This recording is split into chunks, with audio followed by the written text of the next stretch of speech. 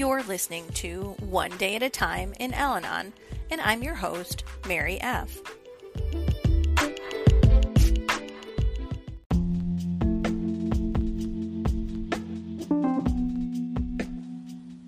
August 8th, page 221. We hear it said that Al-Anon members do not give each other advice.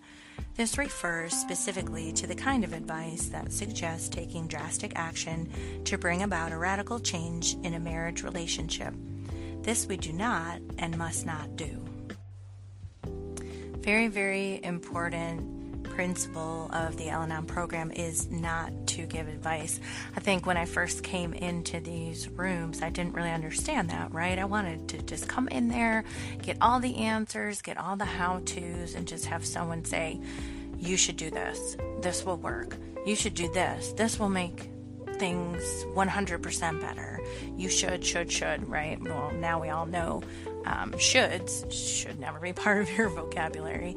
And giving each other advice, whether inside or outside of an Al-Anon group setting, is always kind of a dangerous position to put yourself in, not only because you're only hearing one side of the story, right? You may just be hearing your other fellow members' side of the story, your sponsee's side of the story. You don't know the other person's view. You know, a lot of times we fall into that victim mentality and we just want someone to listen. We want someone to give us answers and to just help us get out of just this mental pain and anguish that we're in.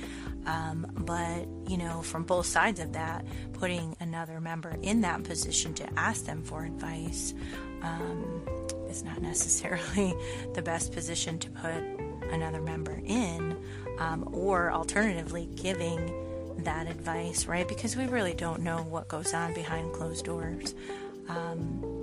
Telling someone to do something that may be irreversible, never making a decision while you're upset, right? We know that's an important concept as well.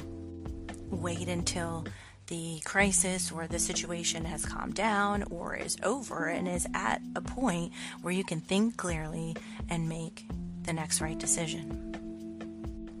The writer goes on to say, in other ways, we in Al-Anon give a great deal of advice. We suggest looking into ourselves for the causes of our problems. We advise dependence on God's guidance. We recommend lots of Al-Anon reading, the study of the 12 steps, and the slogans. We suggest spiritual ways to find a new perspective and new strength and share our personal experience in applying them. And I think that about sums it up, right? Those are the suggestions and advice that we should be giving. How to use the slogans, how to apply the 12 steps to a particular situation, or even just taking a step back to simple beginnings, right? How to apply the serenity prayer to a situation, how to really break that down into pieces and apply it to whatever particular crisis or situation is happening at the time, right? I think those are the best pieces of advice that we can give each other, and even other people in our life that may be ready to hear that. And then abbreviating today's reminder, using the slogans and 12 steps will strengthen me to make wise decisions.